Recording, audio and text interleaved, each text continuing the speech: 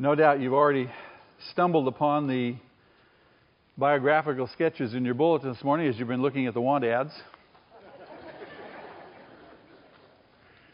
This is one of probably the most important weekends in the life of our church. Certainly from my perspective it is, because this is the weekend in which we bring and present to the congregation the candidates for our church council. This is the governing board of the church, and these men will oversee the life of this church for the next 2 years.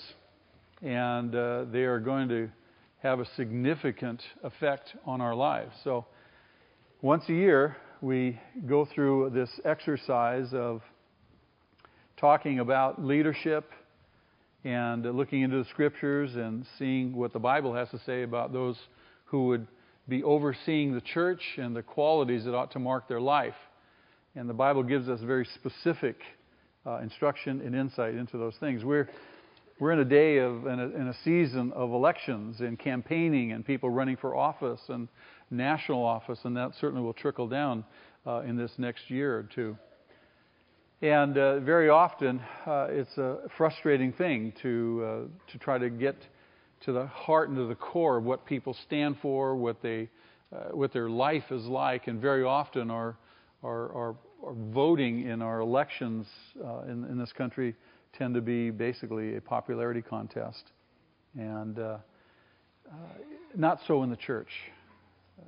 We don't present people who necessarily are always well known, but we do present people who have been commended to the leadership of the church and present them to the congregation based on their character, and we want men of strong character leading our church. So this morning you're going to meet these 4 men. I want to walk you through the qualifications for overseer that are listed in 1 Timothy chapter 3. You'll hear a little bit from each of those men, and then we'll take a time where we'll pray, and then I'm going to ask you to mark your ballot appropriately, but I'll talk with you more about that as we go. So if you'll open your Bibles to 1 Timothy chapter 3. For some of you, this is a exercise you've been through a number of times, but it certainly bears repeating. I'm going to suggest that not only are these qualities essential for those who would lead in the church, but they ought to mark the life of every Christian. Would you agree with me? All of us should be aspiring to be men and women of godly character, if indeed God's purpose is to make us more like Himself, to conform us to the very image and likeness of Jesus. Then we ought to be concerned with character formation. Character formation. And there are some areas in which some of us will have some struggles and battles. But nonetheless, we want to move in the direction of these kinds of qualities and characteristics. So if you'll just read with me the first 7 verses of 1 Timothy chapter 3. There's a companion passage in Titus. 1 Timothy, 2 Timothy, and Titus are known as the pastoral epistles.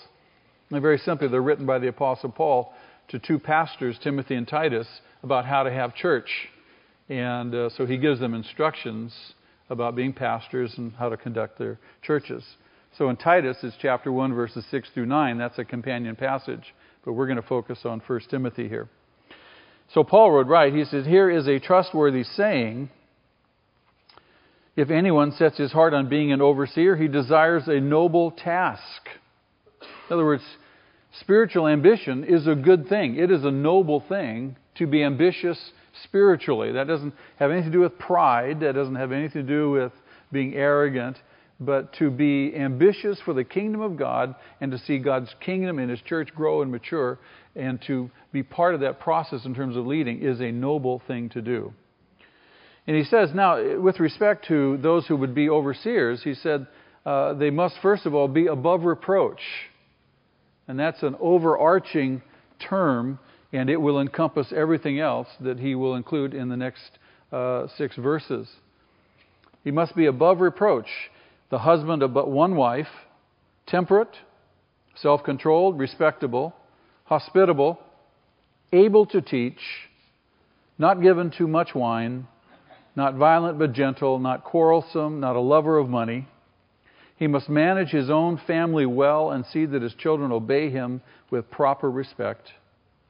Then this parenthetical statement, If anyone does not know how to manage his own family, how can he take care of God's church? He must not be a recent convert, or he may become conceited and fall under the same judgment as the devil. Pride comes before the fall, you recall. He says he must also have a good reputation with outsiders so that he will not fall into disgrace and into the devil's trap. So let me just talk you through these a little bit. Again, this idea of being above reproach, Titus uses the word blameless. Perfect? No.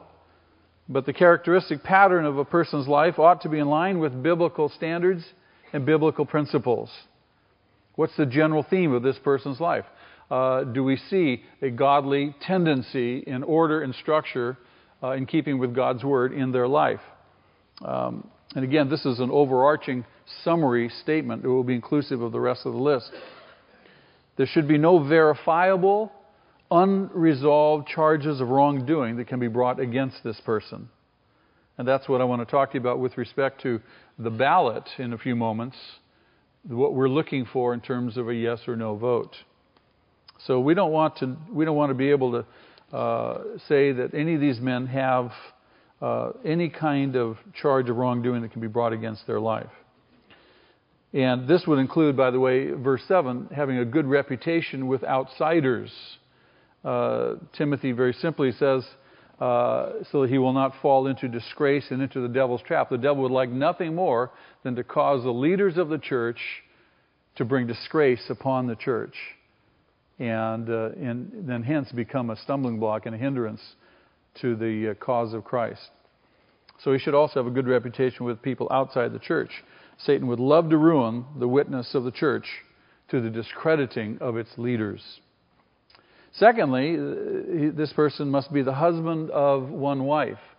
The idea is that he is a one-woman kind of man. And out of this original culture, remember a lot of these early Christians came out of the pagan culture and where polygamy was practiced very often. But the idea is he's a one-woman kind of man, and he's not flirtatious, not a womanizer, if you will, but he just has eyes for his wife. In the world, where even the highest places we see are deluged with immorality, the Christian church must demonstrate the purity, the stability, and the sanctity of the Christian home. The Christian home is the fundamental unit of society and our culture. And if in the Christian home the husband is not devoted to his wife and leading his home in a godly manner, then he cannot certainly lead the church, and there is no testimony to the world that we are different and that there is hope. Thirdly, he must lead a temperate life. Temperate meaning balanced in his living and not prone to extremes, especially spiritually, in terms of being fanatical about something on one end or legalistic on another end. He leads a temperate, balanced life. Doesn't lose his personal, his physical, or spiritual orientation. Remains stable, remains steadfast, clear in his thinking. This is a temperate person. And as a corollary to that, self-controlled. Able, certainly, to exhibit a disciplined life. And a disciplined life will want to be a life that will grow in Christ-likeness. He'd be in control of his passions and his appetites. Now, this is not merely the result of self-effort. Self-control, recall, is part of the fruit of the Holy Spirit. And so as this person is walking after the Spirit, the fruit of the Spirit will be evidenced in his life, and one aspect of that is self-control. So very simply, a self-controlled person is one who has his life in order and will live for God, not for himself. That's a key understanding. Respectable would be the next quality. Respectable, very simply, from the Greek means a well-ordered or orderly, well-arranged life. Simply means he just conducts his life in a manner that will earn the respect of those around him, whether believers or non-believers. And we all know people who live well-ordered lives. They seem to have it together. And that may be a source of some consternation to people. How can you live your life? You have so much going on. You always seem to have it together. You find yourself respecting those people. They elicit your respect. They're not running from crisis to crisis because of their own personal disorganization. They're also hospitable. The word hospitable from the Greek literally means loving strangers. They have an openness and a graciousness and a friendliness to newcomers. And that ought to be a hallmark of the church on a broad scale, shouldn't it? A willingness to help those who are in need. They're hospitable people. Able to teach. Doesn't mean that they have to have a special gift of teaching, but they have the ability to communicate truth in a manner so that truth is received. But that also means that not only can they communicate it, but they can also receive it. In other words, they can be taught. They're teachable people as well as people who can teach. Not given to much wine refers to very simply to the habit of over drinking, or more literally in terms of our culture, being given to drugs and drug addictions and habituations and so forth. So they don't find themselves drunk or high or loaded, if you will. But again, it goes back to these other dynamics of living a self-disciplined, well-ordered, temperate kind of lifestyle. Drunk is a disgrace in ordinary society, let above the church. We don't certainly want to see drunks in the church council meeting. Now, notice what it says. Not given to much wine. There's no prohibition. It's not like you can't have a glass of wine with dinner if that's what you're accustomed to, if your family's grown up that way and so forth, or maybe throw down a cold one every now and again. But the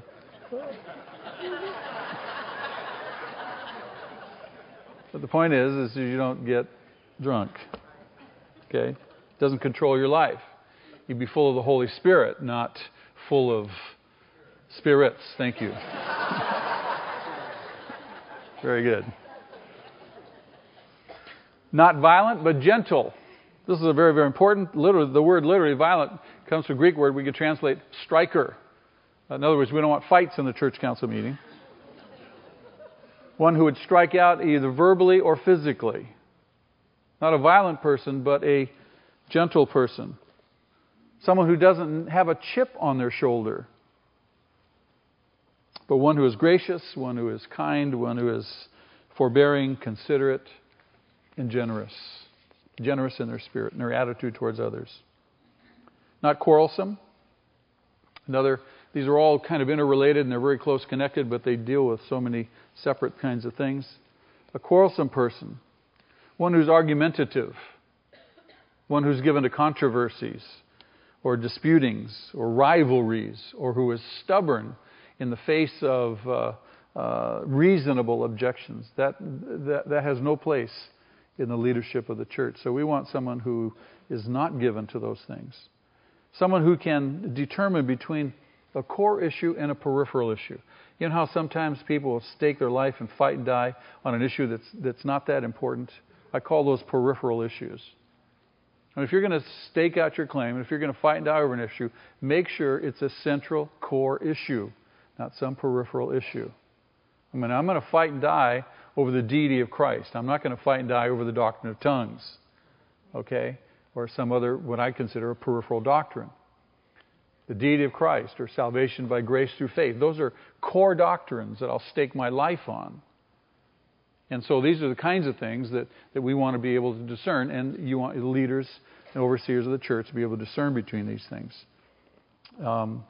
This person should be a tendency towards being peaceable and not necessarily inclined to fight.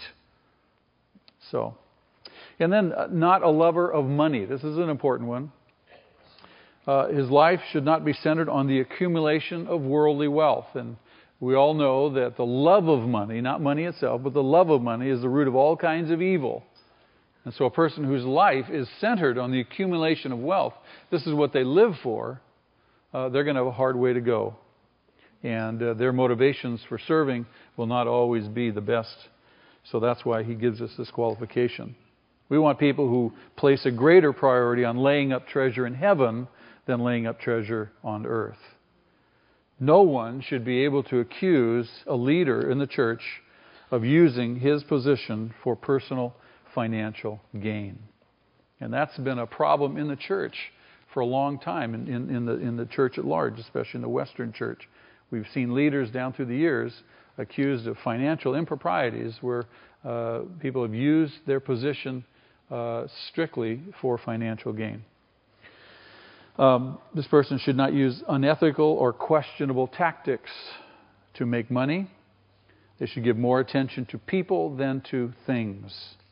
And if in fact they may be wealthy, Paul gives instruction in chapter 6 of 1 Timothy that they should be rich in good deeds, generous and willing to share. And he also, if he's going to oversee the church, then Paul says he must be able to manage his own household.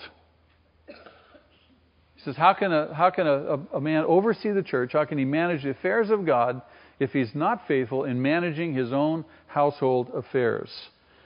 He's got to be a steward over that which is entrusted to him more closely before he can steward that which is broader. And in conjunction with that, his children should be obedient and respectful. No father is perfect, certainly. But the behavior of his children should reflect his instruction and his leadership in the home. And Steve touted this strongly yesterday in our For Men Only. It was a tremendous talk. And no one should be able to accuse the children of this godly man of being wild and insubordinate. That doesn't mean they can't run around in the church. Doesn't mean they can't jump off the platform, as is a tradition for generations of kids. I say that because my son has done it. But don't you think that at least the facility in which the church meets, that the kids ought to have a sense of its home? They can enjoy themselves here rather than be stiff and such. And Titus chapter 1 verse 6 says children should be believers, which again reflects the father's input, leadership, instruction, and example in the lives of their children. And then we're told that an overseer should not be a recent convert. A new believer, very simply, has not yet developed a good reputation as a Christian. Titus chapter 1 verse 9 says they're really ignorant of biblical principles and they're ignorant of the Scriptures. They haven't had a firm grounding in sound doctrine. And as a result, they are neophytes. The Greek word neophotos means basically a novice. And more literally, it means to wrap up in smoke. And the idea is the smoke of conceit. And we all know, we've heard of people who are famous personalities who come to know the Lord, and they're on a public stage and they're pushed forward to represent the church, and we end up setting them up for failure. And so they should not be a new convert, because it will lead to pride, no doubt, and pride comes before the fall, judgment. And then lastly, they again should have a good reputation with outsiders, and that people outside the church speak well of these people. Now, just as we've just given an overview of these qualities, I want to call your attention to, no doubt you've already had a chance to look over the list of the 4 men who were presented with you in these little short biographical sketches that we presented. I want you to meet them, and I've asked them to each share just a couple of minutes with you, a little bit about who they are, where they've come from, and something of their experience in terms of serving in the church.